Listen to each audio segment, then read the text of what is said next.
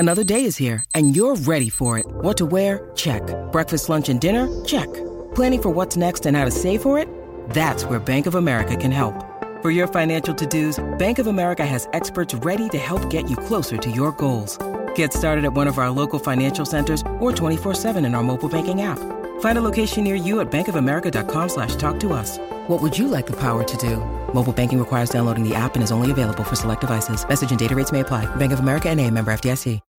When you need mealtime inspiration, it's worth shopping Kroger, where you'll find over 30,000 mouth-watering choices that excite your inner foodie. And no matter what tasty choice you make, you'll enjoy our everyday low prices, plus extra ways to save, like digital coupons worth over $600 each week. You can also save up to $1 off per gallon at the pump with fuel points. More savings and more inspiring flavors make shopping Kroger worth it every time. Kroger, fresh for everyone. Fuel restrictions apply.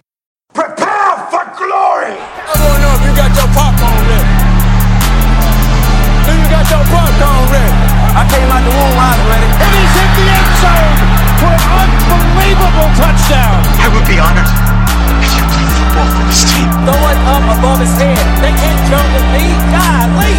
Oh, they tackle him at the 40-yard line. Who can make a play? I can. Who can make a play? I can. Welcome, ladies and gentlemen, to another episode of the Fantasy Football Roundtable Podcast, brought to you by me, your host, Matt Bruni. You can find me at SportsFanaticMB on Twitter. This episode is again another raw reaction between me and Mr. Dennis Bennett, completely unedited. This will be on the wide receivers and tight ends of the 2019 draft class. We'll go over everybody that was drafted and kind of give you guys our first impressions of them for fantasy. We also have a little bit of breaking news that happened over the draft weekend. Again, we haven't been on since this Saturday when we're recording, so we will talk about that here at the start as well. Ladies and gentlemen, can I please have your attention? I've just been handed an urgent and horrifying news story. And I need all of you to stop what you're doing and listen. And we're back. We are back talking about our wide receivers and tight ends of the 2019 draft. Before we jump into that, though, Dennis is here with me. We had both been talking a little bit since Thursday about some of the news that's come out on two of the prominent wide receivers in the NFL right now. Obviously, one very disturbing thing with a wide receiver, and then one obviously bad injury-wise with the other. So we'll start with the disturbing news on Tyreek Hill. Anybody who was on Twitter or paying attention to the draft, I was watching ESPN NFL, switching back and forth. So I don't know. I didn't see if NFL Network did anything on it. I did see the ESPN talked about it. The audio tape that was released on Tyreek Hill that his fiance recorded about him talking about his son's arm. I don't want to dive too much into it. If you really want to go in and listen to it, go ahead. I thought it was disturbing and honestly disgusting. He has, I believe, been suspended by the Chiefs as of right now. He is no longer going to be a part of them at the moment. He did not get cut like Kareem Hunt did, but they don't have anything going on with him. The police have reopened the investigation on what happened to his son after they closed it last week. I personally hope that he gets cut. Chances are, because of the talent, he'll get a chance somewhere else. I don't think he should, based on everything I heard and read about what happened and what he has done to his son and his wife. It's disgusting. I think that he's it's hard for me to talk about because I can't imagine. I think you're the biggest coward in the world if you hurt a woman or a child. That's just my opinion. I do believe everybody deserves a second chance, but I believe this is now his third or fourth mess up. So in my opinion, it even though I've never played in the NFL, it should be an honor and a privilege to play in the NFL. And we should hold those people, not just in the NFL, but everybody in our society, up to a higher standard. And there's just some things that I think are almost unforgivable. And from what I heard on that tape, that is that. So I have nothing to add really on that. I think that he should be out of the league, and I honestly do plan on trade. I own him in one league, and I will trade him for a 4th round pick at some point in time this offseason. Your thoughts on Tyreek Hill? Yeah, it's sad, and you work hard, and if you can't, it's one thing to work hard at a job and try to get material things and put yourself in a position to have success in the eyes of others. But if you can't fix what's inside, that's you got to start there. I've went through a whole bunch of self-help stuff, and a lot of people think it's hokey. And as somebody who who's a recovering alcoholic and addict, nothing worked for me until I did it for myself. And Wayne Dyer is a guy who's put out a bunch of books and a bunch of tapes and a bunch of CDs. And one thing that he said that's always stuck with me is that all lasting and meaningful change starts on the inside and works its way out. And Tyreek Hill apparently doesn't want to change on the inside, because after you have one incident, if you want to change on the inside, then you start putting it doesn't take a lot of means to be able to start working on some of those things that can trigger you. And if you don't want to do it, then by all means, you're going to lie in the bed that you've made. And I appreciate that the Chiefs have suspended him. But I think the league has to, the league should have already put him on the commissioner's exempt list as a precaution. That the league and the team should be working together, and they need to get this taken care of. And I agree. He's had multiple chances already, and it's time's up. Yeah. There's no real easy transition off that, so we'll just move right into Doug Baldwin, who is not associated with anything like that. How about them Seahawks? Yeah, how about them Seahawks? I think, and I would love to hear what you think, with the way that they drafted some wide receivers in this, I believe that they think he's done, based on the news report that came out during the draft. His knee injuries and the surgeries and everything he's gone through has just made his knees even worse. There was talks that he might, unfortunately, be done. I obviously don't hope that is the what's going to happen with Doug Baldwin. Love him as a player. Huge competitor, a guy nobody thought was going to be as good as he was, and he shut a lot of people up. Plays football the right way, seems to be a very good human being from everything he does with Seattle and all the stuff he does off the field with charities and all that stuff. So, hope that he's able to make it back onto the field, but obviously want him to live a healthy life. That comes first. And so if he's not able to play anymore, that just sucks. Unfortunately, I don't think at this point maybe you're able to get something for him in a dynasty league, but I would think if anybody's seen those reports, chances are you're not going to get anything. Really, maybe try and move him if you can in your rookie drafts this year for a third or fourth, and see if you can pick up one of these wide receivers we're about to talk about, and hopes that you're able to get some value from him. But I feel like once that report came out, Baldwin's value has pretty much sunk down to nothing. I mean, you can, you can probably trade him for more than you can get for Hill. Yeah, well, that's true. But it's from what I've seen, it was on Roto World, that basically he is going to take a few weeks, and decide what's going to happen. So he's probably going through therapy and trying to see if they can get the knee to respond. Last year as a Baldwin owner, it was tough sometimes, and you pretty much knew you couldn't count on him because of the knee was giving him so much trouble. So I'm a big fan of I want these guys to have a life after football. Yeah. And so if that knee is getting bad, get it taken care of. If that means giving up football. Hopefully he's been smart enough that he's planned for life after football, and he's got a path to keep doing good things once he leaves the game. But, definitely you want to make sure he can walk. I don't know if you've ever seen any film of Earl Campbell and the way he played the game, and film of Earl Campbell now. He can hardly get around. Yeah. And it's not a pretty sight, and so it sounds like Baldwin is well on his way to a knee replacement at some point. So hopefully he makes the best decision for him. I am right there with you. So, speaking of one of the best wide receivers to play over the past decade, let's move into the wide receivers who we're hoping will be playing for the next decade, and we'll see which guys we like to possibly do that. Man, that was an awesome segue. Thank you. I just came up with that, actually. I messed it up there at the end, as you could tell. I was trying to say something different, but, that's what I do. I get too over-anxious sometimes, want to keep talking about something, just let it flow, but I don't do that. As I talked about in the last episode we just did about the running backs and quarterbacks, a lot of these wide receivers we were very high on landed in bad spots.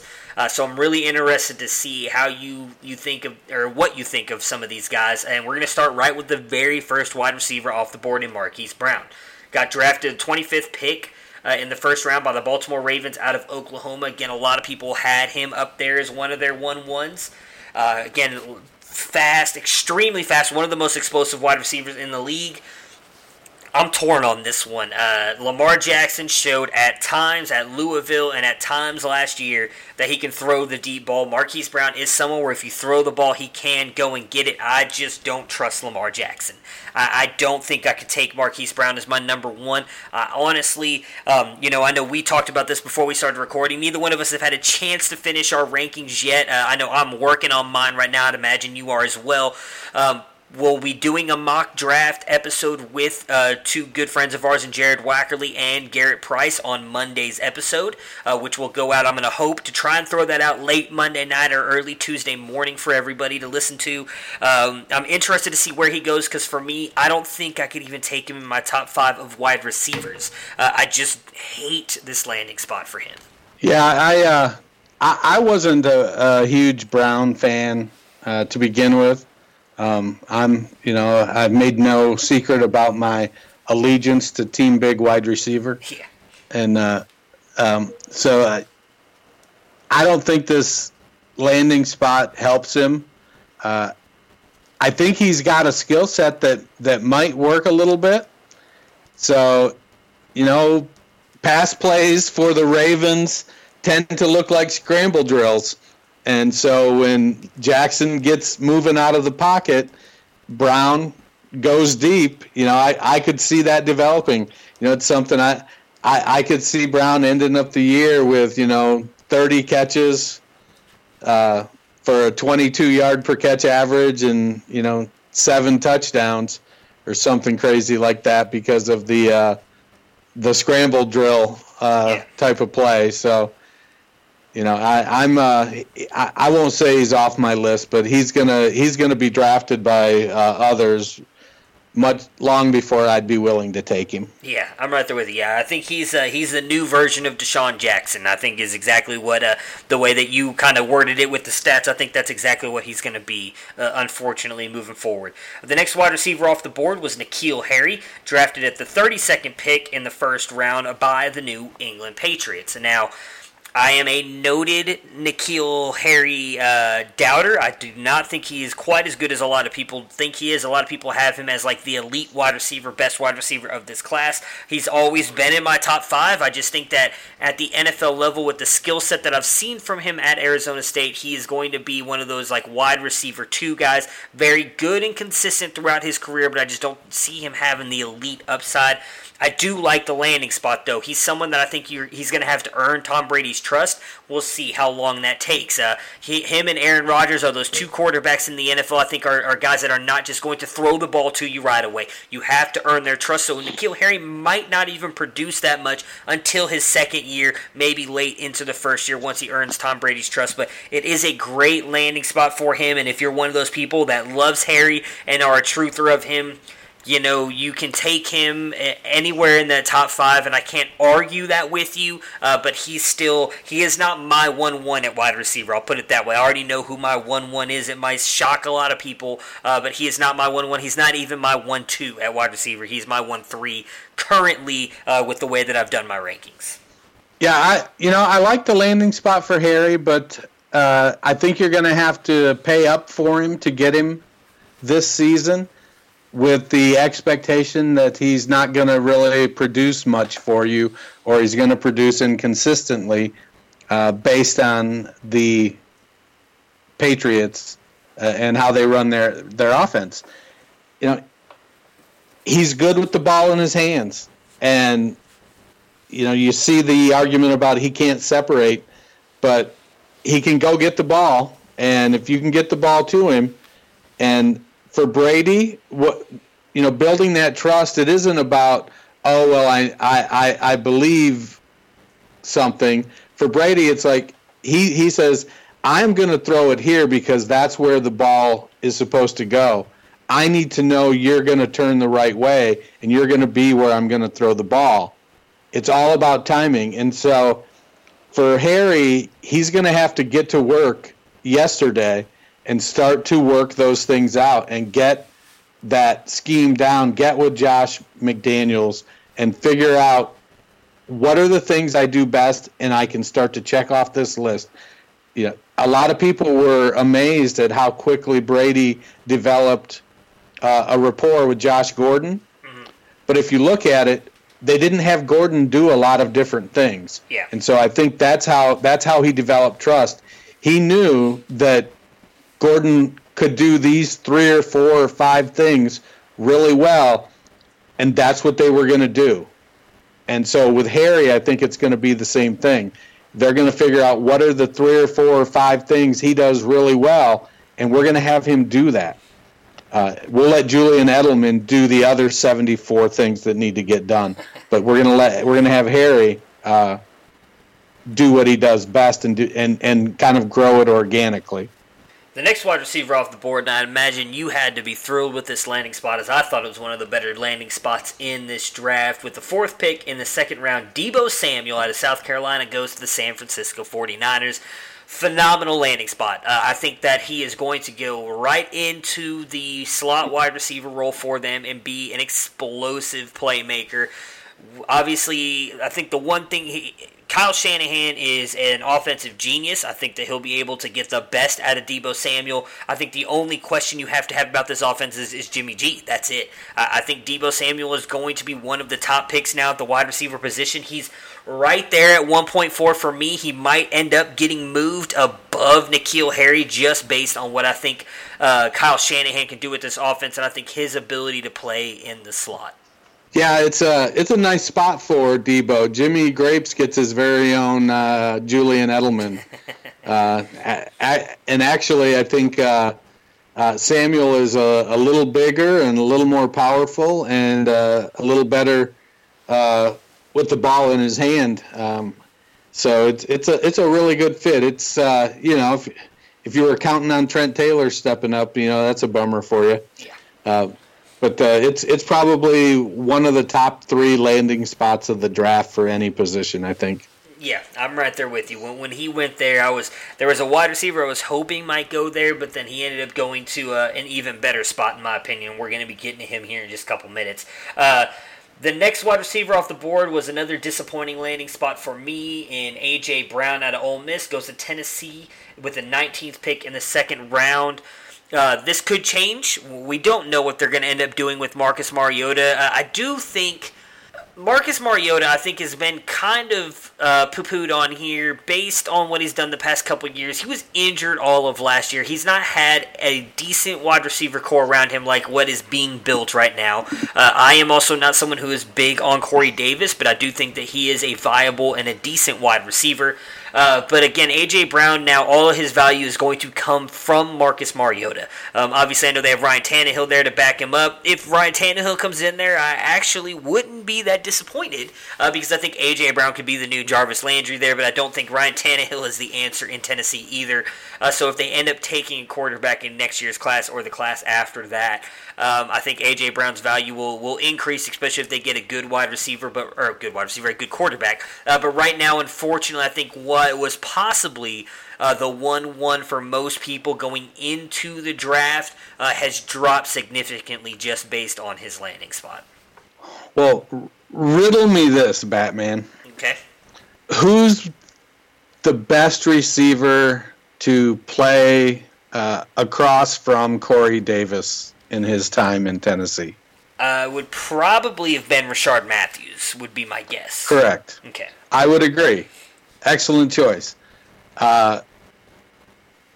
Brown is substantially better than Rashard Matthews. Agree. So this is an opportunity to give Marcus Mariota the two best receivers he's had in his entire time in Tennessee.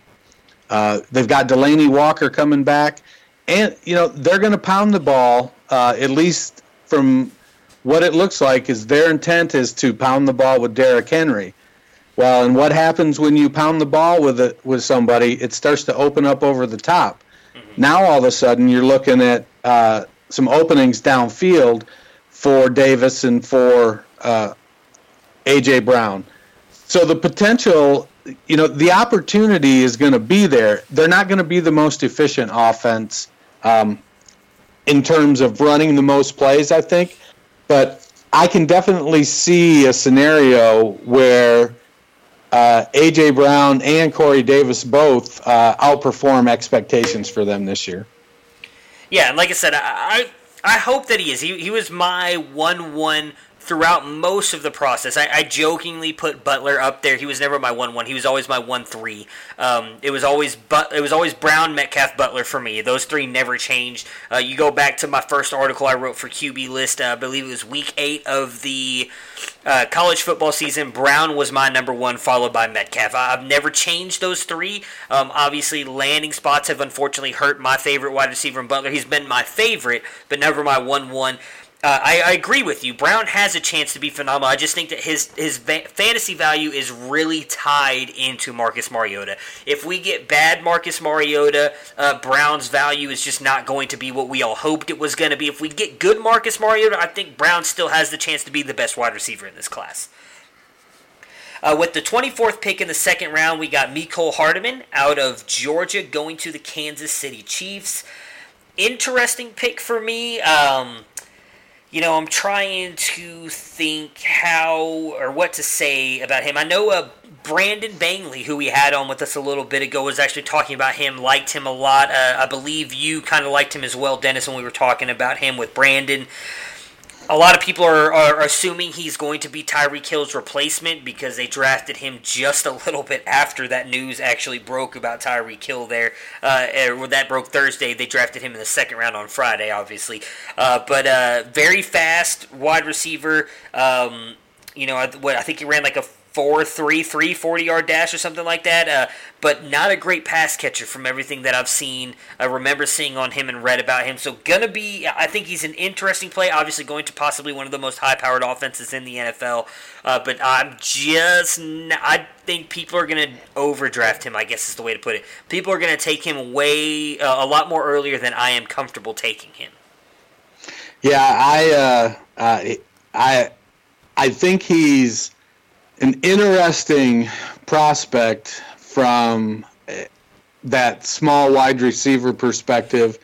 It's eerie how similar the measurables are between him and Tyreek Hill. Yeah. It's super. It was to make a callback to an old movie, not old, but maybe old to you guys. Single White Female. It's like they went into the lab and built a new Tyreek Hill almost. It's gonna be interesting to see what happens with that offense after Mahomes' explosion last year, and then everything that happened with Kareem Hunt and Damian Williams taking over. If Sammy Watkins stays healthy, this could be, the year everybody keeps thinking Sammy Watkins has been going to have. It might actually happen this year. Mm-hmm. I don't think Hardman is going to produce anywhere close to Tyreek Hill numbers. Yeah, I agree with you, and I think that's the biggest fear for me. Is I think a lot of people are going to think, because of what we just touched on, the almost clone of Tyreek Hill now going there, they'll think that he's going to be Hill, and I just don't see it. I don't think that is what's going to happen at all. The next wide receiver off the board, one of my favorite landing spots, my second favorite landing spot, actually third, because Adebo I would actually say was probably my second. So my third favorite landing spot out of all the wide receivers at the 25th pick in the second round, J.J. Arcega-Whiteside out of Stanford goes to the Philadelphia Eagles. I loved this pick. thrilled when I saw this pick. It's a little sad because I also think that he's probably now going to get drafted much higher than I think he was going into the process, and there was me hoping I could get him.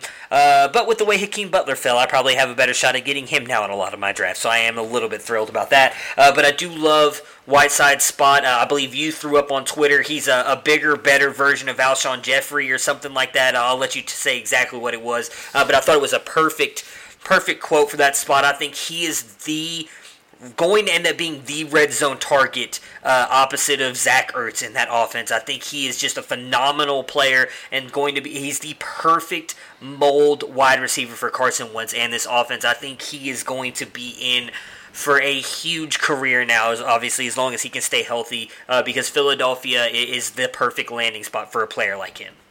Well, he's not a bigger version of Alshon Jeffrey, but he is the likely heir to the Alshon Jeffrey position.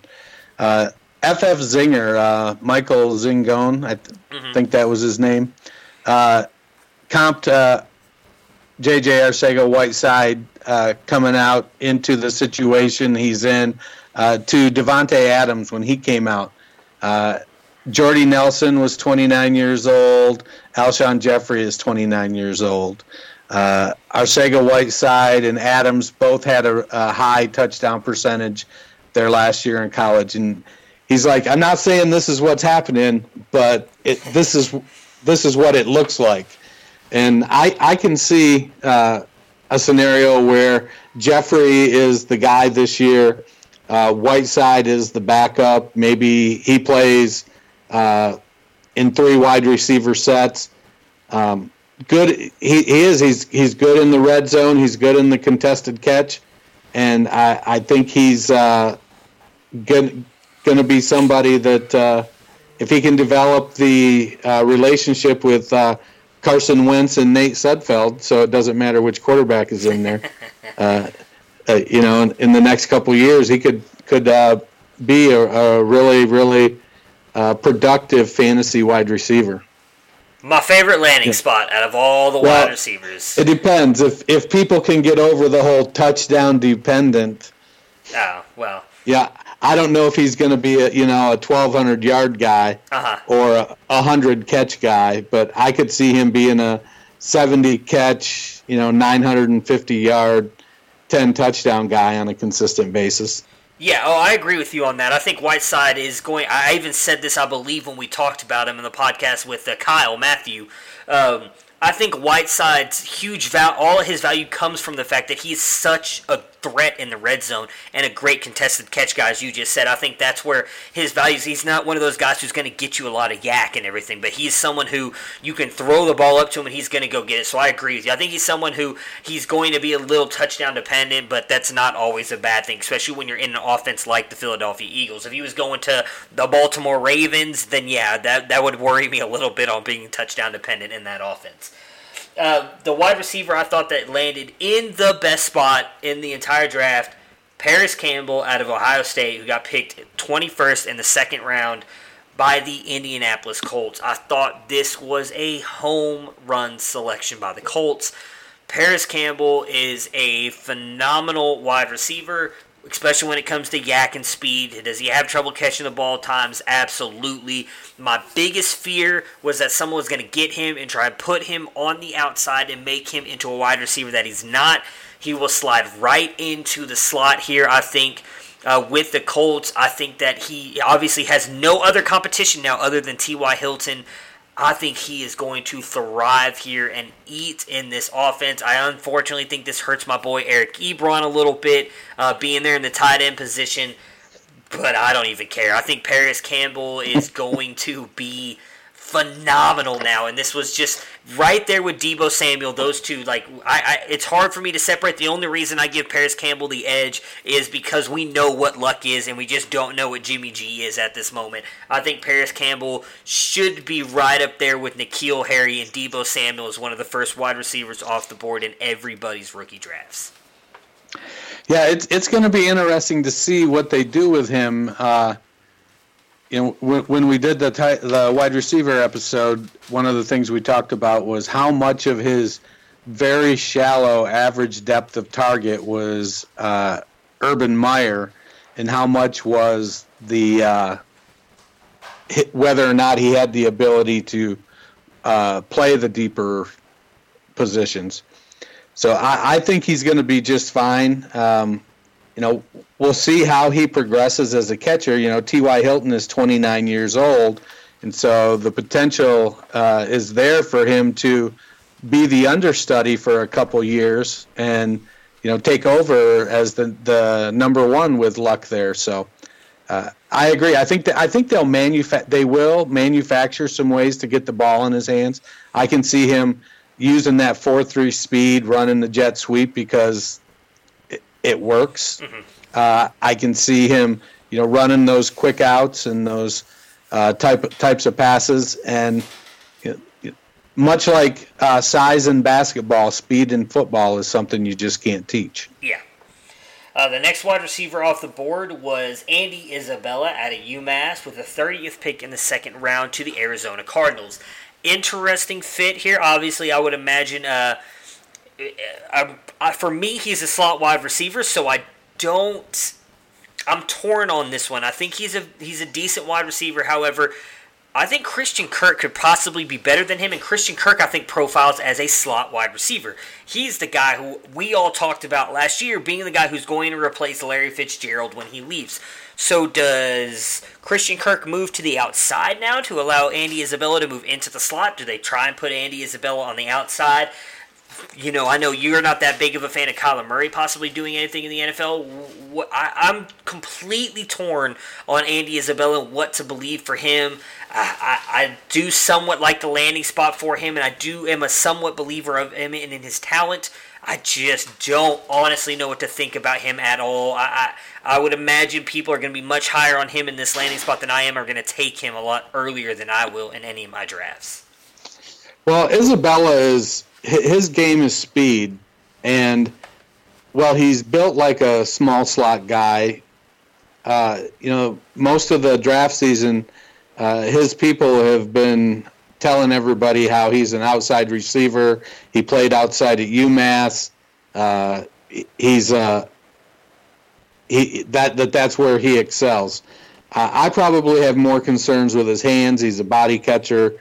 I think that's going to lead to drops in the NFL. And when you're inconsistent, it starts to diminish your opportunities pretty quickly. And so I don't expect I'm going to have any shares of Andy Isabella.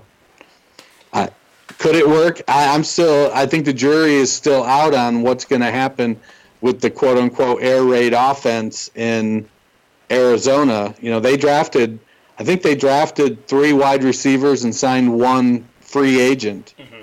So it's going to be interesting to see. Yeah, that's if I'm betting on Arizona wide receivers right now, I'm betting on Kirk and Fitz.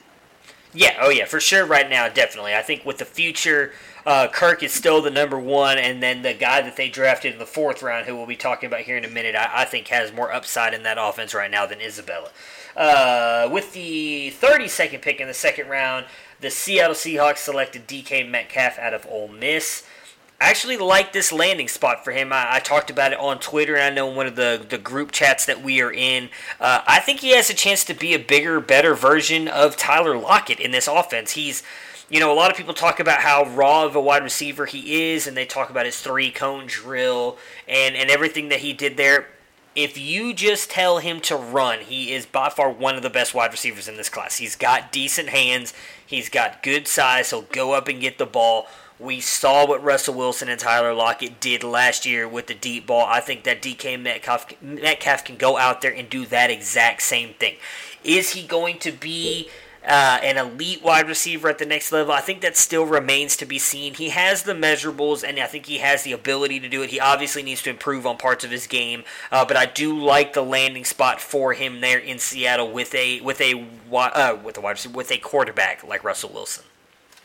As somebody who's been as down on Metcalf as I have, I love the landing spot, especially if Baldwin retires. So if Baldwin retires, volume is king. in fantasy football. And if Baldwin retires, Lockett is coming off a super efficient year.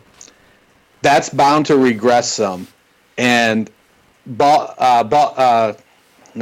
Baldwin's his target's got to go somewhere.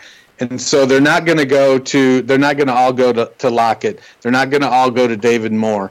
So I think Metcalf actually, I think he might, his landing spot and the coaching staff and Russell Wilson and how I think that they're not going to try to make him do stuff he's not good at. Right. If Seattle does anything right, they don't have you do stuff you're not good at. You know, everybody kind of poo-pooed them years ago when they drafted Bruce Irvin in the first round, and they were like, everybody's like, oh, he's only a situational pass rusher. And Pete Carroll said, okay, then we'll situationally have him pass rush. And Irvin was fine. So it's like they're going to take DK Metcalf and they're going to say, all right, you run these 4 or 5 routes, and they may have him do some of the other things as a decoy to get better at doing that stuff. So I think he's in a great landing spot. Yeah, I'm right there with you. I'm interested to see where he's another one of those players that I'm really interested to see where he goes in our mock draft on Monday, because I think landing spot for a lot of, not that you were a huge hater of him, but a lot of those people who said he could not survive in the NFL, how high up he moves up people's boards now based on his landing spot, because I do think I'm right there with you. It's a phenomenal spot for him. With the second pick in the third round, the Pittsburgh Steelers selected Deontay Johnson out of Toledo. Interesting pick for me, and I threw it up there on Twitter. So he's a little undersized, good speed. I know he did, I believe, tested bad at the combine. But from what I saw, and I'm not going to lie, I did not watch a lot of tape on him come out of Toledo. I did see some. But he looked good on tape, never made it really into my top 20.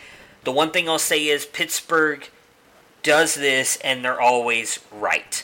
They draft wide receivers, and they always end up being able to develop them and turn them into studs. So for me, he's someone you have to watch. I don't know if you've seen more of him than I have, and you can give any more insight into him than I can, but if you go back and look at Pittsburgh's track record with wide receivers that they've drafted, it's by far one of the best, if not the best, when it comes to that developing of wide receivers. So he's someone that you can likely get in the end of the third or fourth round of your rookie drafts, and he's someone I'd take a flyer on who could end up becoming, I hate to say Antonio Brown, because I don't think anybody's going to become Antonio Brown again, but someone who could end up being an explosive and good wide receiver at Pittsburgh that nobody thought would do anything coming out of the draft. Well, you know how when we were talking about Benny Snell, I said that Pittsburgh has a type? Yeah. Well, they have a type at wide receiver, too. And Deontay Johnson is that type. And I think that he has a chance to – he's going to start off as the wide receiver 4. They're going to have Moncrief and Washington on the outside and Juju in the slot and moving around. And then they're going to just let Johnson work his way into the offense. He's 5'10", 187.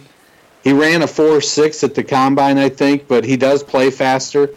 So it'll be interesting to watch. I don't know if expecting much out of him this year is going to be the way to go, because they're definitely going to give Moncrief the opportunity. But we've seen 2 teams give Moncrief an opportunity, so that might actually play in his favor. So. Yeah, I think Johnson to the Steelers, it was probably a little bit earlier than I think the pick needed to be made, but it's a good fit.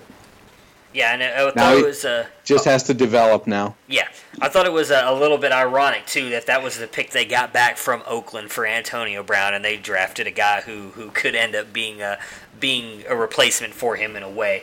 The next pick I'm a little torn on with the third pick in the third round. The San Francisco 49ers selected Jalen Hurd out of Baylor. Jalen Hurd is a guy we talked about with Brandon. I believe he was toward the bottom of all of our rankings in the 24 when we did the episode with Brandon. It was 13 through 24. I'm pretty sure he made all of our rankings, but he was down in the 20 to 24 range. I like him. He's just a raw wide receiver. I feel like they have quite a few of those. They drafted a few of those last year as well. So I don't really know if he plays much in for me fantasy right now. I wouldn't mind taking a flyer pick on him late in a rookie draft, but I just don't see him producing anything, at least this year, maybe even next year. I could see him just being a special teamer right now and see if he's able to develop and become a wide receiver in the NFL. He didn't make my top 24. Okay. I don't think there's really. I think he's very developmental. He's going to be in the Auden Tate, Marcell Ateman category. You know, I was big on Ateman, and I did have some shares of Tate. So I think he's going to fall somewhere in that. If I can get him in the 5th round, I may throw him on a taxi squad. But I don't know. He just doesn't. I don't think he's in.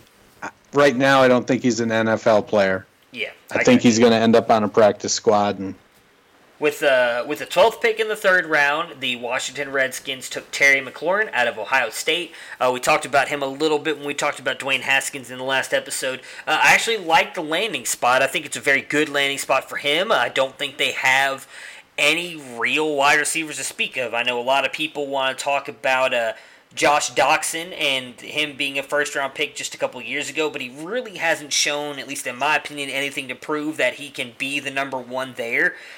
Trey Quinn was a guy they drafted last year who a lot of people still have a lot of high hopes on. Paul Richardson doesn't scare me. Michael Floyd doesn't scare me. They obviously lost... why am I forgetting? Jamison Crowder to the New York Jets this offseason, so I could see McLaurin possibly moving in to the slot position. I don't know if that's exactly where they would put him or if they'd allow him to be on the outside, but I do like the landing spot. As I touched on when I talked about Dwayne Haskins, I think he's going to be one of the bigger factors in McLaurin's fantasy value, though, moving forward. Yeah, I think McLaurin's going to end up being one of the outside receivers.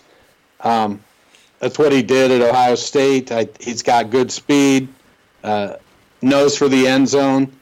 You know, he didn't catch a ton of passes, but so many of the passes were those short passes to Paris Campbell.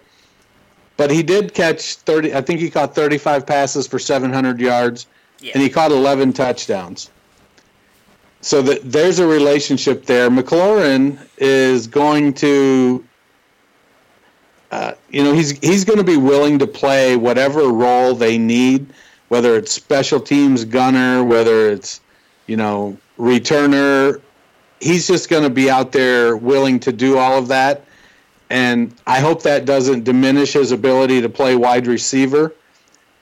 Doxson could be in line for a breakout. The downside with Doxson, he hasn't stepped up and outperformed any of the 5 or 6 quarterbacks that he's played with in the last 3 years. Yeah.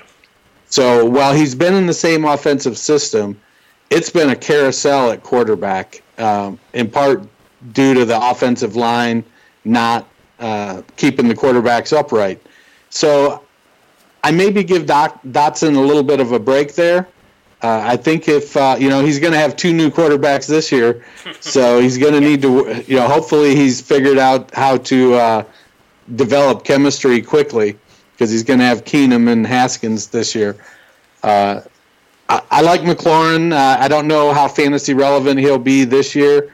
I don't know if he's a 1. I don't know if he's a wide receiver 1. Mm-hmm. And if not, that's going to hamper some of his ability, but he's, he can catch the ball. He runs good routes. He's a hard worker. So the desire is there. And he's I think 6 foot and 200 pounds. Yeah. So he's got decent size, 4'3", 940. I've got hope. I just don't know that it's going to happen this year. Yeah. Could be a 2 or 3 year breakout candidate. I have a lot of hope for him as well. Like I said, I think he's going to be tied to Dwayne Haskins, obviously, for a long time. I do think that I'm right there with you. I don't think he breaks out this year because I also think even if he makes that starting lineup, which I actually would expect he does, if Case Keenum starts the year, we saw what he did in Denver with these guys who can go deep. He just did not support them at all. So I would imagine once Haskins comes in, maybe they're able to build on that relationship they already have and continue to build it. But I would imagine he's more of a guy to expect something from next year. With the next pick, the 29th pick in the third round, Miles Boykin out of Notre Dame goes to Baltimore. As much as I liked Miles Boykin, he was in my top... no, actually, I don't think he made my top 24. I can't remember. He's someone that a lot of people liked, obviously, based on his combine performance. But going to Baltimore, I think, almost completely kills his value at this point. I think there was things he needed to work on to begin with. And then going to Baltimore, I think, just almost completely destroys his fantasy value. Yeah, I had him at 10 based on his raw ability and flashes playing with some pretty terrible quarterbacks. So, I guess he's got that going for him in that he's used to playing with terrible quarterbacks. Yeah. With the first pick in the fourth round, my guy, Hakeem Butler out of Iowa State, goes to the Arizona Cardinals. He's the one I was talking about earlier. I think has a chance to still be good opposite of Christian Kirk there with Kyler Murray. Again, I do believe in Kyler Murray. I think he's going to be a good quarterback in the NFL. I think Hakeem Butler gives him the perfect red zone target. Now in Arizona, he's a guy who he can throw the ball up to. He's going to go get it. Did a lot better in yak yardage than a lot of people want to give him credit for. Does he struggle with drops? Yes, absolutely. But that's something that can be improved upon. I really hate the fact that a lot of people talked about how that can't be fixed and he's not that good of a wide receiver prospect. You can improve on that. I mean, David Njoku hasn't quite done that yet in the NFL, but he's also a tight end, so you expect a lot more out of him, especially with the blocking and all this stuff. But I think Hakeem Butler can work on that. I liked this landing spot for him. Not the best landing spot, but I did like it for him because I don't think once Larry Fitzgerald leaves, likely at the end of this year, I think he easily becomes the number 2 behind Christian Kirk. When we haven't seen anybody else there really in Arizona. I know we were both actually big Chad Williams fans. That just hasn't seemed to work out for them. So I think Hakeem Butler easily becomes the most dynamic threat on the outside, depending on where they put Christian Kirk, and definitely their biggest threat and red zone threat in Arizona. Wouldn't expect much out of him this year, but I do think that he is one of those guys that the second or third year could become a huge star for the wide receiver position in fantasy. Well, I think Butler is probably going to have a fool's gold kind of year.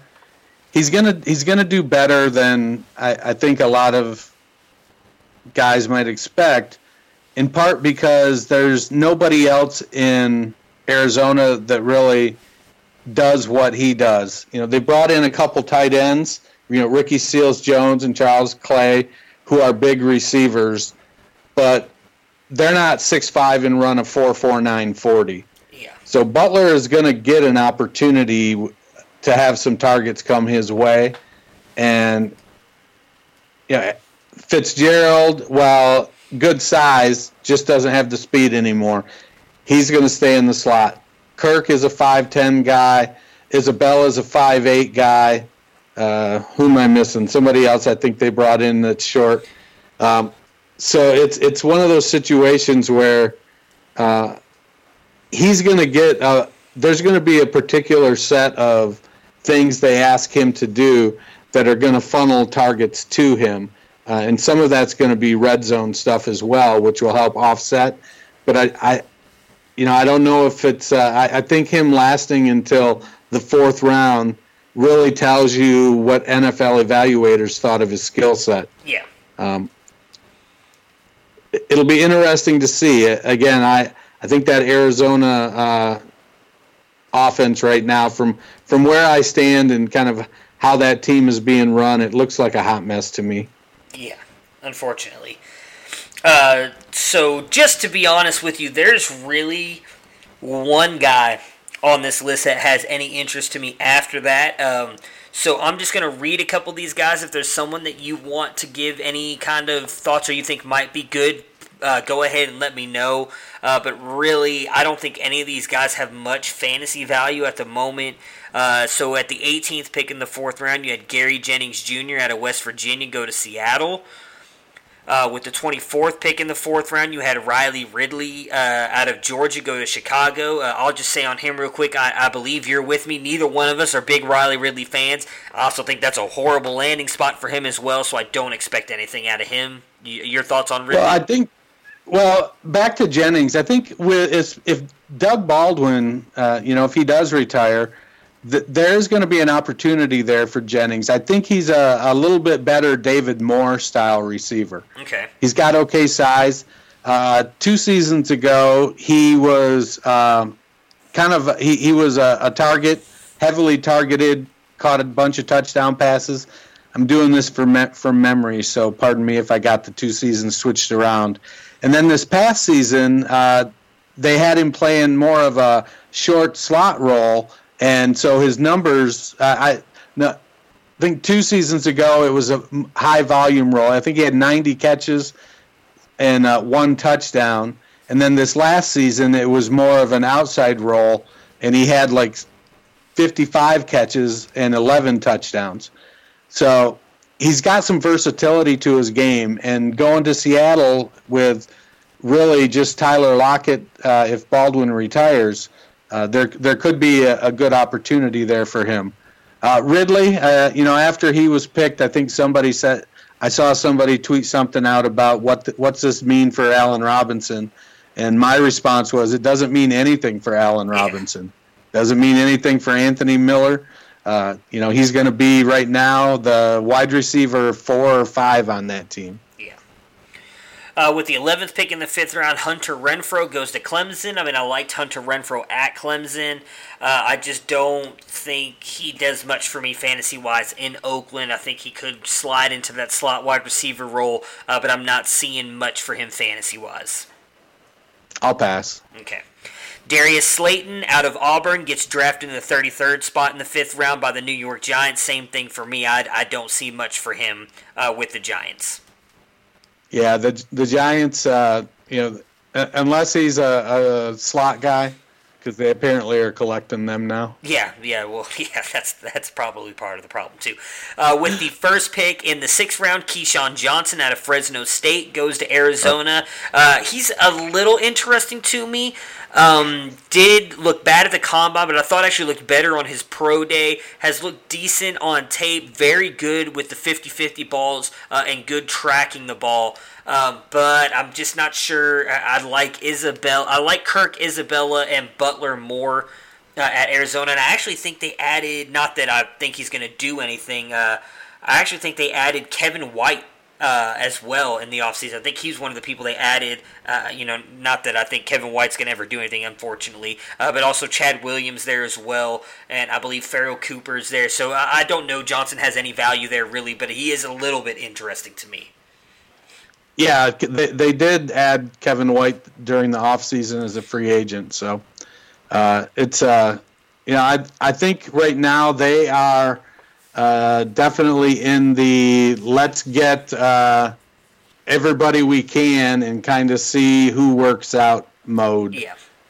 They're trying to bring in people I think that have some experience with Cliff Kingsbury's offense or Mike Leach's offense, because I think Kingsbury is from the Mike Leach tree. Yes, I believe so. So they're looking for people that speak the language to get everybody on the same page. With the 11th pick in the 6th round, Travis Fulgham out of Old Dominion goes to the Detroit Lions. If you've got anything to put on him, I know you're the Lions fan. You can let me know. For me, he doesn't do much for me. Yeah, I think the only thing I really know about him is somebody tweeted he was the best blocker in the draft. Gotcha. With the 14th pick in the 6th round, Juwan Winfrey out of Colorado goes to Denver. Good size, average speed, tracks the ball well, but for me, nothing. I think they've got a good group of wide receivers, especially if Emmanuel Sanders comes back. So for me, he's nothing right now. Yeah, I don't know. Really don't know anything about him. Okay. With the 30th pick in the 6th round, the Atlanta Falcons took Marcus Green out of UL Monroe. He's a guy I really know nothing about, and I'll say the same thing with Denver. With the wide receivers they have right now at Atlanta, I can't imagine he does much for you fantasy-wise. Yeah, he's got unless he's a special teams guy, can return punts and kicks. He's somebody I'm going to have to look into and see. But if I'm not in the league, if he doesn't play special teams, does returns and whatnot, and I don't get points for it, I don't see anything happening. Yeah. With the 33rd pick in the 6th round, this was a very interesting pick. In my opinion, the fact that he fell this far. Kelvin Harmon out of NC State gets drafted by the Washington Redskins. Now, he's the one guy that was on this list that I wanted to talk about because I liked Harmon. His was up in my top 5 when I first did my rankings, dropped down a little bit based on some of the stuff he did in the Combine. But I like Harmon. I think he's a good wide receiver. I could see him making a name there in Washington. I know we obviously talked about the receiving core a little bit there when we talked about Terry McLaurin. I do think that if you just base it on McLaurin and Doxson, he would become the 3. I don't think he beats out either one of those guys. But I could see him being at least somewhat fantasy relevant in the future. He's a great size. Decent speed, I guess. Again, he didn't show that at the Combine, but 6'3", 221. I thought a very good wide receiver coming out. I'm interested to hear what you have to say on Harmon.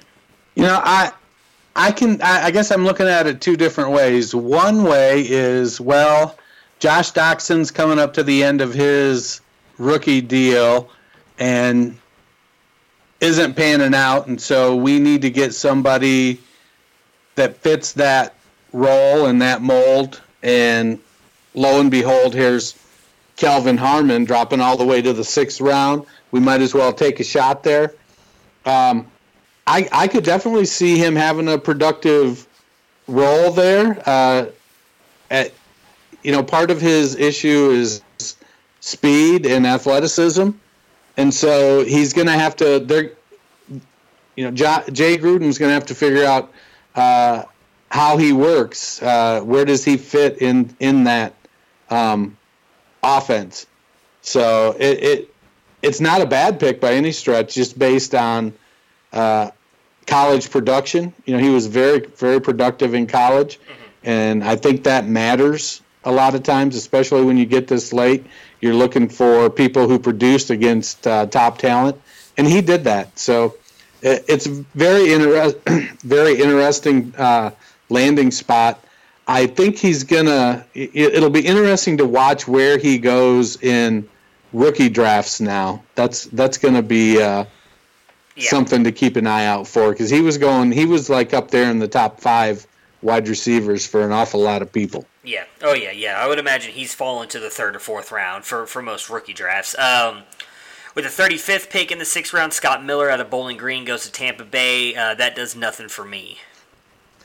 Yeah, he was fairly productive, but he's a little guy. He's gonna end up being a kick returner. Returned 43 kicks in college, so I could see him dropping into that role. I mean, he's 5'11", 166.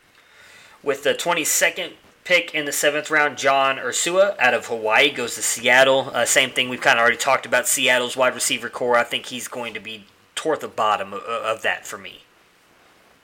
He was very productive in college, but he did a 2-year mission, so he's like 24, 25 years old coming out of college. Mm-hmm. I think he did a mission to Paris. So while being productive, he is an older player, and I think that's one of the things that pushed him down the draft boards. Gotcha. With the 23rd pick in the 7th round, Terry Godwin out of Georgia goes to Carolina. I liked Godwin, but I feel like he meshes perfectly in with all the wide receivers they already have there. In a smaller, kind of speedier wide receiver, I would have thought they would have taken a big guy to kind of complement the guys like Curtis Samuel and my goodness, why did I just forget his name? That they drafted DJ last Moore? year. DJ Moore, there we go. And DJ Moore, I feel like he fits right into that mold with those two guys. With the 25th pick in the 7th round, Dylan Mitchell out of Oregon goes to Minnesota. Does nothing for me, really. Any thoughts on Mitchell? Nah. No? Okay. And then the last wide receiver we've got is, and I have no idea how to say this name, guys, so I'm just going to do my best. Olabisi Johnson. Olabisi Johnson. Okay, that's not at all what I was going to say, so I'm glad that you stepped in. Again, went with the 33rd pick in the 7th round out of Colorado State to Minnesota, and same thing for me. Nothing really to add to him fantasy-wise. He did some punt returning in college, so I expect that's where he's going to have to make his hay. A little bit of production, 54 catches, 41 catches. But I think it's going to be, he's 5'11", 6 foot, 200-pounder. So he's going to have to make the team as a punt returner, I think. All right, moving on to the tight ends. Well, let's go through the wide receiver free agents. Oh, okay, go ahead. So Emmanuel Hall signed with Chicago. I actually like that. I think he could easily be the third guy there with Robinson and Miller. I think that he's better than Ridley. I know you think so too. So I think that's actually a fairly decent spot for him. I mean, his value is going to be tied to Trubisky being more accurate. Yeah, he's got, he's still having some soft tissue issues, and I think I read earlier today that he needs to have a sports hernia surgery. Gotcha. So he's got to get that stuff taken care of. For him, it's going to come down to, he's super athletic. It's just going to have to be get healthy and stay healthy. Yeah. DeMarcus Lodge out of Ole Miss going to Tampa Bay. Let's see. Interesting. Just pulled up their wide receiver because I was trying to remember who else they had. I actually kind of like that spot because I like Justin Watson, but I think he could be better than Watson. Obviously, they've got Perriman, Bobo Wilson. Obviously, he's not going to beat out Chris Godwin or Mike Evans, but I do think he could quickly become the 3, be that guy on the outside opposite of Evans and Chris Godwin being in the slot. So I actually really like that spot for Lodge. Yeah, he's not a deep threat, but he does have good size, and he's good with the contested ball. Yeah. Average speed, high 4.5s, low 4.6s. So, but he's used to playing with quality players. Preston Williams out of Colorado State signed with Miami. I really like that landing spot, actually. Now, obviously, I don't know what he does this year. Ryan Fitzpatrick, decent quarterback. I don't want to say anything bad about Fitzpatrick. But they don't have a wide receiver core, so to speak. In my opinion, they don't have A1 on that roster. Parker, Ricardo Lewis, who I'm a big fan of when the Browns drafted, Albert Wilson, Kenny Stills, Jakeem Grant, Isaiah Ford, and Bryce Butler. I think Preston Williams could possibly be the future one in waiting in Miami. You are big on him, so your thoughts? If he doesn't go, who is that cat that Jacksonville drafted few years ago? Oh, I know who you're talking about. Goodness, the stoner dude. Because he always gets compared to Josh Gordon because of the Blackman, Justin Blackman. There we go, Justin Blackman. Yep. If he doesn't go Justin Blackman, man, this could be it. I mean, yeah, I agree. He's big and he's fast. He's a little rough around the edges on his routes, man, but he can get those rubbed off. He could, he could take over by the end of this season as the one there. Him and Josh Rosen, man, they could light it up. Oh, I forgot about Rosen. How did I forget that Rosen got traded there? That's a good call. Good job reminding me of that.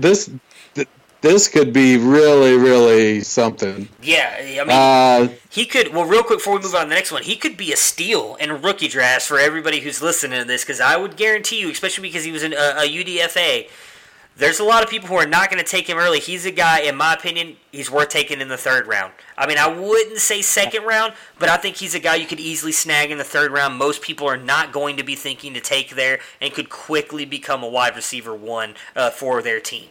I think by the end of draft season, you're not going to be able to get him in the 3rd round. Oh, I agree.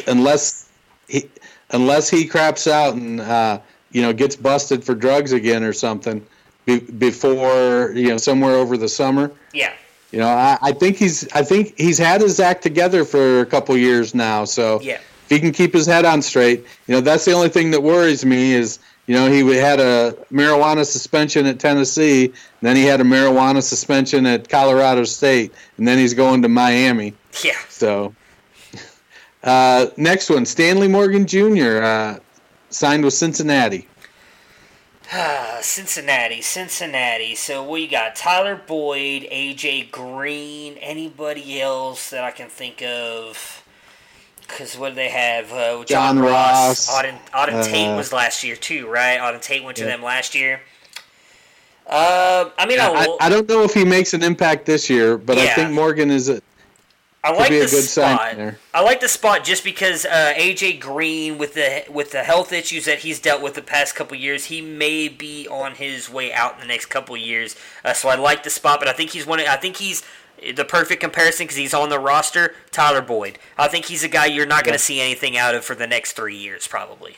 So next one, Jazz Ferguson out of Northwestern State, signed by Seattle. I'm probably going to pass on Ferguson. I like Ferguson a little bit, but with everybody else we've just talked about and the guys they have there, I don't know if he's going to do anything for fantasy. Yeah, I don't think this year, there's definitely, he's got some skills. He's a big guy. I think he's 6'4". Wouldn't be surprising to see him come on in a couple years. But he did, he did leave LSU and went to Northwestern State. So, maybe he's not a great decision maker or something. Maybe that was the right decision. Who knows? Mm-hmm. I got two more. Lil Jordan Humphrey signed with New Orleans. I am not a big Lil Jordan Humphreys fan. So I don't think this is a big deal signing for me going to New Orleans. I mean, I know New Orleans probably needs the help on the outside. I mean, they really only have Michael Thomas. I don't think any of those other guys are really going to jump off the page to you. So maybe he's someone that they can use down in the red zone. But I'd imagine 9 out of 10 times Drew Brees is going to be going to Michael Thomas in the red zone. So not a big signing for me. And actually like the tight end they signed more, who I'm excited to talk about. Yeah, Little Jordan Humphrey signing with New Orleans seems an awful lot like, what is this, the 47th signing of the next Marcus Colston? Yeah. And lastly, David Sills out of West Virginia, signed with Buffalo.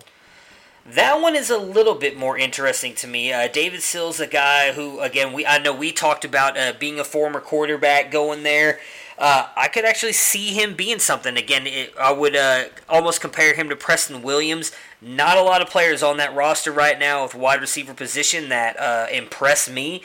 Obviously, Robert Foster, I think, would probably be the one standout name for what he did last year.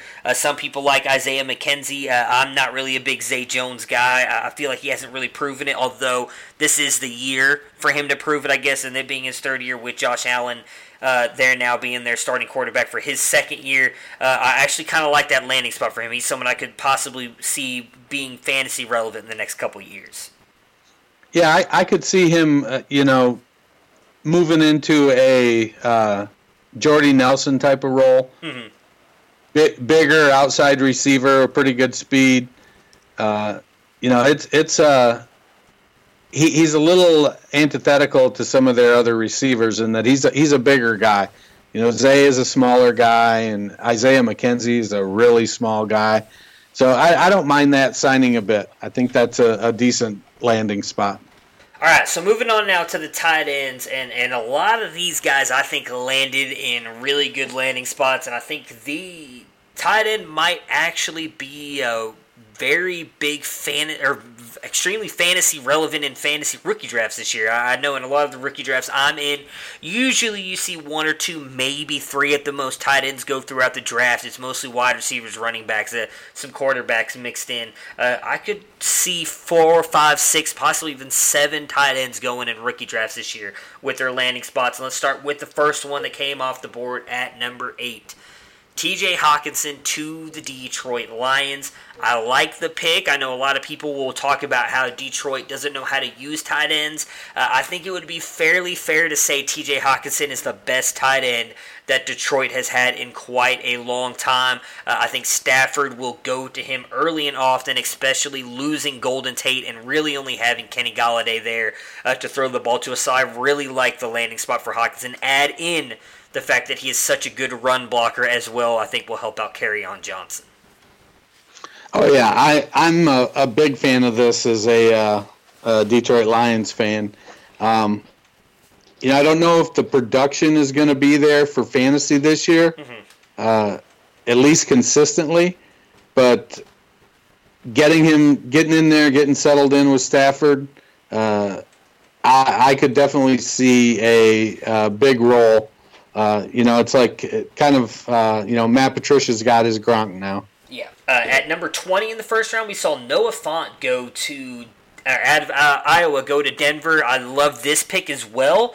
A lot of people I saw commenting on Twitter saying, well, he's going to Denver with Joe Flacco. I think a lot of people forget how fantasy relevant Dennis Pitta was with Joe Flacco. Dennis Pitta was by far the best tight end that Flacco has had for a long time. I think Noah Fant goes in there and does great things for them. I also think that he'll be fine with Drew Lock. Obviously, he's going to have to work on run blocking a little bit. Doesn't help your Royce Freeman shares any with him going in there because he's not a great blocker. But I think adding him as a great offensive weapon there into Denver is a great landing spot for him as well. Unfortunately, I was hoping he would land in a better spot to push him above Hockenson, but I think that those two now have kind of firmly supplanted themselves as Hockenson 1 and Fant 2 for tight ends now with their landing spots, but I thought it was a great spot for him. I agree. Actually, the landing spot for Fant may move him up to my number 1. Oh, okay. I think the one thing that he's getting in that landing spot is a quarterback that has shown that he can support a tight end at a really high level, and Fant is a excellent pass receiver, very athletic. So, depending on who went there as the offensive coordinator, I forget who Fangio brought with him. I know Mike Munchak is there, but I don't think he's the OC. I don't remember either. But. It wasn't Kubiak. Kubiak left. Yeah, I don't remember. Yeah, I forget. But I can see Fant just being the better fantasy option this year because he's going to get the higher passing volume. It is Rich Scarangello, however you say that gentleman's name. Yeah. He came from San Francisco. Yes, that's right, yes. Yeah, where George Kittle was. Oh, God, George Kittle, which I'm a little worried about one of the guys they drafted, but we'll get to him in a little bit. The 18th pick in the second round, Irv Smith out of Alabama goes to Minnesota. I do like this spot for him. We've seen how valuable some of the tight ends were in couldn't remember his name. Jordan Reed was with Kirk Cousins back when Kirk Cousins was in Washington.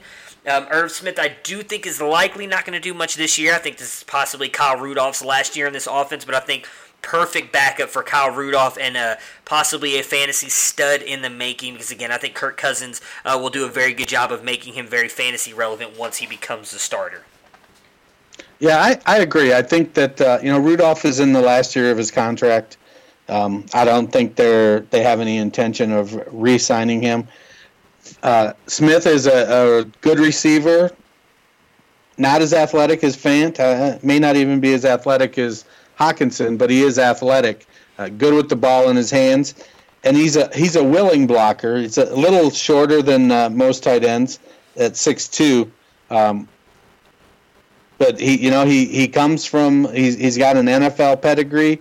He came from an offense that used the tight end pretty well, and he'll have a couple good running backs behind him and a couple good wide receivers outside of him, which can really open up that middle of the field and give him some room to operate. Yeah, it's going to be interesting to see, but I like that spot as well. Still my number 4, though, because my number 3, I think, landed in a great spot as well. The next tight end off the board was an interesting pick, in my opinion. The 20th pick in the second round, Drew Sample out of Washington. So Mr. Sal Leto talked about him a little bit, was very high on him.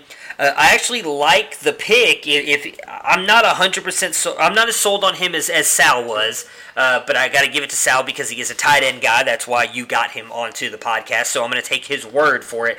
That Sample is a very good player, and I don't think they have a tight end of note there in Cincinnati. I don't believe in Tyler Kroft. I believe they brought back Tyler Eifert, who again is a great tight end, but he's injured more often than he isn't. So Sample is an interesting prospect for me, someone I'd be willing to take a flyer on late in rookie drafts. Yeah, he didn't produce a ton receiving, only caught 25 passes, but often you'll find that in college offenses. So I want to believe, but I feel like I don't know that the athletic profile is there. So we'll have to see. Taylor, you said he's in Cincinnati, right? Yeah, he's in Cincinnati, yes. Yeah, so Taylor coming from L.A., they didn't consistently use their tight ends in the passing game, so I don't know if that gives me a ton of optimism about how his usage could be. It could be just simply that, we know Tyler Eifert's going to break, and we don't think C.J. Uzomah is the long-term answer at the position. But they've got a pretty dynamic backfield and some pretty good wide receivers, so we need to make sure we have couple good tight ends that can be on the field when we need them on the field. So I don't know. The jury's going to be out on this one for me. I got you. With the 5th pick in the 3rd round, Josh Oliver out of San Jose State goes to the Jacksonville Jaguars. Interesting because a lot of people thought that they would go Font or Hawkinson there with their first pick, knowing that that's their biggest need. I thought it was very interesting that they decided to go Oliver over a lot of the other tight ends we're about to get to. So I like the landing spot. He doesn't have much in competition, in my opinion, there at that position. Josh Oliver was a tight end who a lot of people are high on. He only had, I believe it was 530-something receiving yards there at the position. Obviously goes to Nick Foles now there in Jacksonville, who didn't really go to the tight end as much as Carson Wentz did, I think. I feel like Carson Wentz is Zach Ertz's best friend. Nick Foles kind of spreads the ball around. So not sure what to think of Josh Oliver there, but I do think it was interesting that Jacksonville decided that that's the tight end that they wanted. So that does give me a little bit of optimism about his upside. Yeah, he's got good size. He did catch in his senior year. He actually caught 56 passes. So that does bode well. Can he beat out Blake Jarwin? I guess we're going to find out. Yeah. That was one of their biggest needs. So it's going to be. I feel like he'll probably end up in the top 2 tight ends. I'm not sure. Jacksonville doesn't use their tight ends a ton, and so we'll see what happens. Sans a coaching change next year.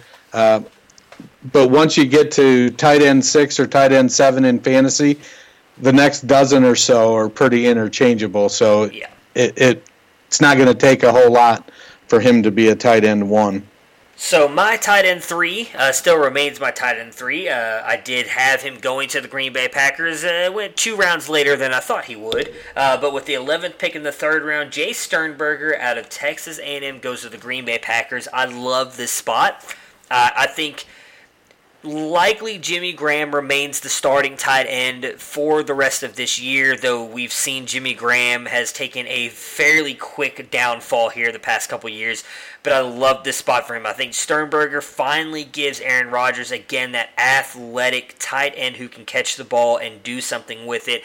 Likely, again, will not be someone who does much for you this year, but I do think as early as 2020, Jay Sternberger could pop up and be in that top 12 to top 15 at the tight end position. Yeah, I like the landing spot, but I think he's going to fall in that if he does end up taking over for Graham, maybe they have him on. Yeah, actually, I'm going to reverse this whole position because one of the weak spots in Sternberger's game is his blocking. Yeah. So he's definitely a move tight end. So he's not going to be on the field alone typically. Mm-hmm. So if they're in two tight end sets, he might get some play. Could be a year 2, year 3 breakout guy. Definitely somebody to stash. But he is a good pass catcher and has some athletic ability. With the 22nd pick in the third round, Khalil Waring out of San Diego State goes to the Houston Texans. Great landing spot for him, I think. The Texans have needed an offensive weapon at tight end for a long time now. We keep talking about it every year. They draft these tight ends, hoping that one of these guys is going to break out. We saw, I know it was 2 Jordans last year. I know one of them was Jordan Thomas. I can't remember what the other one's last name was. But again, Akins, there we go. But again, Khalil Waring is another guy that Sal Leto was very high on, and I'm going to lean toward trusting him with this, so I like the pick. He's another guy that I think you could probably grab late in your rookie drafts that will possibly be a top-end tight end. He did say in the podcast just a couple episodes ago with us that it would likely take Waring a couple years in the NFL to be a guy, but he would not be surprised if he ends up being a top 12 player at the tight end position. And with him going to Houston, he gets all of the... I think he's got all the chances in the world now to be exactly what Sal thought he could become. Yeah, he's. I think he's a little bit bigger, Steven Anderson type. Very athletic. He played a bunch of different sports, water polo and volleyball and just all kinds of stuff basketball before he became a football player. So he's got a very well-rounded background, and both of his parents were athletes. But he's going to take time to develop, especially at the NFL level. I would expect he's going to make the team. Ryan Griffin, who was sort of the nominal starter there, just got arrested for an OMVI or DWI, depends on what state you're in, what they call it, I guess. Yeah. But then they've got the 2 Jordans there as well. So they've got some decent options. If inconsistent.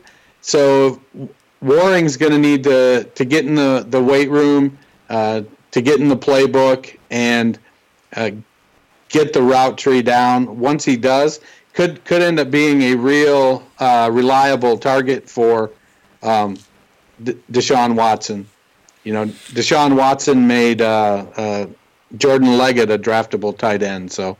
With the 32nd pick in the third round, Dawson Knox out of Ole Miss goes to Buffalo. I love this spot as well. I messed up earlier. It was C.J. Uzomah there in Cincinnati with Drew Sample. Tyler Kroft, I believe, actually came to Buffalo, so I did mess that up. But I like this spot for him. I know you are a big Dawson Knox fan. I think this is a great spot for him because same thing as I said about Drew Sample in Cincinnati. I don't think he has any competition. He, I believe, is a fairly decent blocker as of right now. So I think that could get him on the field as early as this year. And with them not having a real threat offensively at tight end, I could imagine he ends up being someone worth drafting here and being a possible good tight end within the next year or so. Yeah, there's not a lot of difficult obstacles in his way. So, there's a knock on him that he didn't catch any touchdown passes in college. But he also, he had a terrible quarterback. It's amazing when you think about it that 3 wide receivers and the tight end from Ole Miss all got, or 2 wide receivers and the tight end got drafted, and the 3rd wide receiver got signed as a free agent. And just how bad that quarterback they had is amazing. With the 19th pick in the 4th round, Trevon Wesco out of West Virginia goes to the New York Jets. This honestly does nothing really for me. I think he's more of just a guy to come in there and help block. I don't see him at all being a threat to Chris Herndon. I think Chris Herndon proved to us last year exactly what he was. So for me, he really doesn't do much for me fantasy-wise. Yeah, what he does for fantasy helps Lev Bell and Eli McGuire. Yeah. He's 6'4", 274-pounder. So he's going to be, he's just an extension of the offensive line. He's one of those guys that's going to play for 15 years, maybe catch 15 passes. Yeah. With the 35th. I thought I read that wrong. 35th pick in the 4th round, compensation pick, obviously. Your guy, Foster Moreau out of LSU, goes to Oakland, and I love this spot. This is actually one of the better spots I thought for a tight end to land in the NFL. We saw last year. My goodness, his name just jumped out of my head. Went to New Orleans. Jared Cook.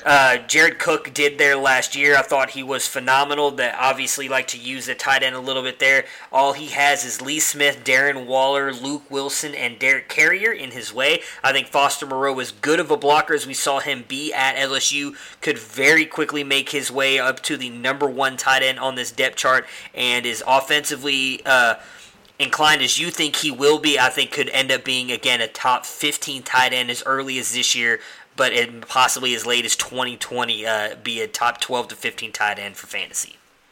Yeah, I love the landing spot. I know that they like Darren Waller. He's a converted wide receiver. But Moreau has every bit the athletic ability I think that Waller does. So, and he's a better blocker, little bigger, so it'll be really interesting to see how this offense plays out with, rookie running backs and 2 free agent wide receivers. I'm looking forward to it. I like Moreau. I could see myself grabbing some shares of Moreau in rookie drafts. With a 3rd pick in the 5th round, Zach Gentry out of Michigan goes to the Pittsburgh Steelers. I like Gentry. I think he's a little bit underrated as a tight end, or was a little underrated coming into this draft. But for fantasy, he doesn't do much for me there in Pittsburgh. Yeah, it's not ringing a bell for me either. Gotcha. With the 3rd pick in the 6th round, Caden Smith out of Stanford goes to San Francisco. We actually both talked about him multiple times in the free agent, in the tight end episode with Sal, possibly being a bustable candidate. I do think that going to San Francisco is a good spot for him in the long run, but he's going to be blocked by George Kittle for years, so I can't imagine he does much for fantasy value, or has much fantasy value. I don't think if Kittle was there, he'd have much fantasy value. I mean, he runs a 5 flat 40 or 4.9 640 something. Gotcha. He's an extension of the offensive line. I know Stanford puts a bunch of tight ends in the NFL, and they have this pass catching reputation. And he caught passes at Stanford, but he's big and slow. With the 10th pick in the 7th round, Isaac Nuada out of Georgia goes to the Detroit Lions. I know a lot of people were high on Nuada. Not the 3 of us weren't when we did the tight end episode with Sal. But with the fact that T.J. Hockenson went there, he has no fantasy relevance for me whatsoever. Yeah, he's going to be that 2nd, 3rd tight end. Again, he's another one that's not terribly athletic, ran pretty slow. His film looked okay, but in the couple games I looked at, but he just doesn't. He's going to be definitely have a ceiling of a backup tight end with Hockenson there. With the 14th pick in the 7th round, Tommy Sweeney out of Boston College goes to the Buffalo Bills. I've got nothing for him. I think Dawson Knox was a great pick for them. I don't see Sweeney having any fantasy value. Yeah, I think he's a bigger guy, 260 pounds. He did catch almost 100 passes in college. He's coming out as a senior, so I can see him being the more inline tight end in 2 tight end sets, with Dawson Knox as the move guy. Knox catching more passes. Yeah. With the Where'd it go? There we go. With the 17th pick in the 7th round, Elise Mack out of Notre Dame goes to New Orleans Saints. Actually, like the landing spot, Elise Mack is one of my favorite tight ends in this class. Obviously, being behind Jared Cook is going to hurt him a little bit. However, New Orleans does like to run a lot of 2 tight end sets, so he might be someone who is fantasy relevant, but I don't imagine that happens for at least a couple years, and then you have to talk in, when you say that, a couple years, you don't know who the quarterback might be of the New Orleans Saints in a couple years because Drew Brees likely won't be there. So he's someone I wouldn't mind stashing if you got deep rosters or maybe grabbing late in a rookie draft if there's not anybody else there really in the 4th round you want to get. But he's someone who you likely can pick up off the free agent pile in a couple years if he becomes fantasy relevant. Yeah, I definitely think he's got a similar game to Cook. He's athletic. So learning behind Cook is something that could be good for him. Yeah. And then the last tight end picked was the 40th pick in the 7th round. Caleb Wilson out of UCLA goes to the Arizona Cardinals. I do think this is a good spot for him to go. He can be a deep threat. We've already talked about, obviously, the multiple weapons that Arizona has brought in there. Obviously, Kyler Murray is going to play into his value as well. He's someone, same thing as Mac. He's someone I would possibly take a flyer on, but I'm not sold that he's going to be anything. However, I do think that he has the opportunity there in Arizona, as they really don't have anybody in his way that I would consider a top-tier tight end. Yeah, they, he ran a 4.55, I think 40, 4.56, 40. Definitely the ability to carve out a pass-catching role in Arizona. If they're going to throw the ball a lot, somebody's got to catch it. Yeah. They're bringing in a lot of pass catchers there. All right, guys. Well, that does it. That is our breakdown of all the players now, the 2019 draft. Obviously, in this episode, we just did the wide receivers and the tight ends. Please rate, review, subscribe to the podcast. Me and Dennis would both really appreciate it. We will be back again on Monday with Jared Wackerly and Garrett Price. We will be doing a rookie mock draft 4 round, so definitely check that out. You'll get a little bit better idea of kind of where we have our players ranked throughout that draft. All 4 of us rank our players a lot differently, so it should be a very interesting episode. Can't wait to get that together. Before we cut out of here, Dennis, where can we find you on Twitter and any articles you have coming up? I will be coasting around Twitter at culture_coach, talking fantasy football, not talking Avengers Endgame. I know a lot of people still have to go see that. Got an article coming out participating in a division review of fantasy relevant players from the draft. I'll be covering the NFC North for Dynasty Nerds, and that should be out within a couple days. We're all trying to get our stuff wrapped up. And, I'm looking forward to Monday's mock draft so I can, see what I have to go against when it comes to us drafting in our leagues. Yeah, it's going to be interesting. I know a lot of leagues are starting up as early as Monday. I try to do all mine by like Wednesday or Friday startup to get everybody a little bit of time to do a little bit more research and everything. That would be what I always suggest. I wouldn't suggest to start Monday, obviously a day or so after the draft, especially because you get to see a lot of these undrafted free agent guys still signing. But definitely... the back row invitational rookie draft started today. Yeah, I know. It started during the draft. Yeah, I know. I saw a lot of that stuff going on. But yeah, definitely interested in that as well. I'm looking forward to that episode. I think it's going to be a lot of fun. So, guys, thank you so much for listening to us. Hope you guys enjoy your weekend. And check back here in a couple days, and we will have our mock draft up. Dennis, have a good weekend, and I will talk to you soon. Right on. Prepare for glory! I don't know if you got your popcorn ready. Do you got your popcorn ready? I came out the womb, I was ready. And he's hit the end zone for an unbelievable touchdown. I would be honored if you played football for this team. Throw it up above his head. They can't jump with me. Golly. Oh, they tackle him at the 40.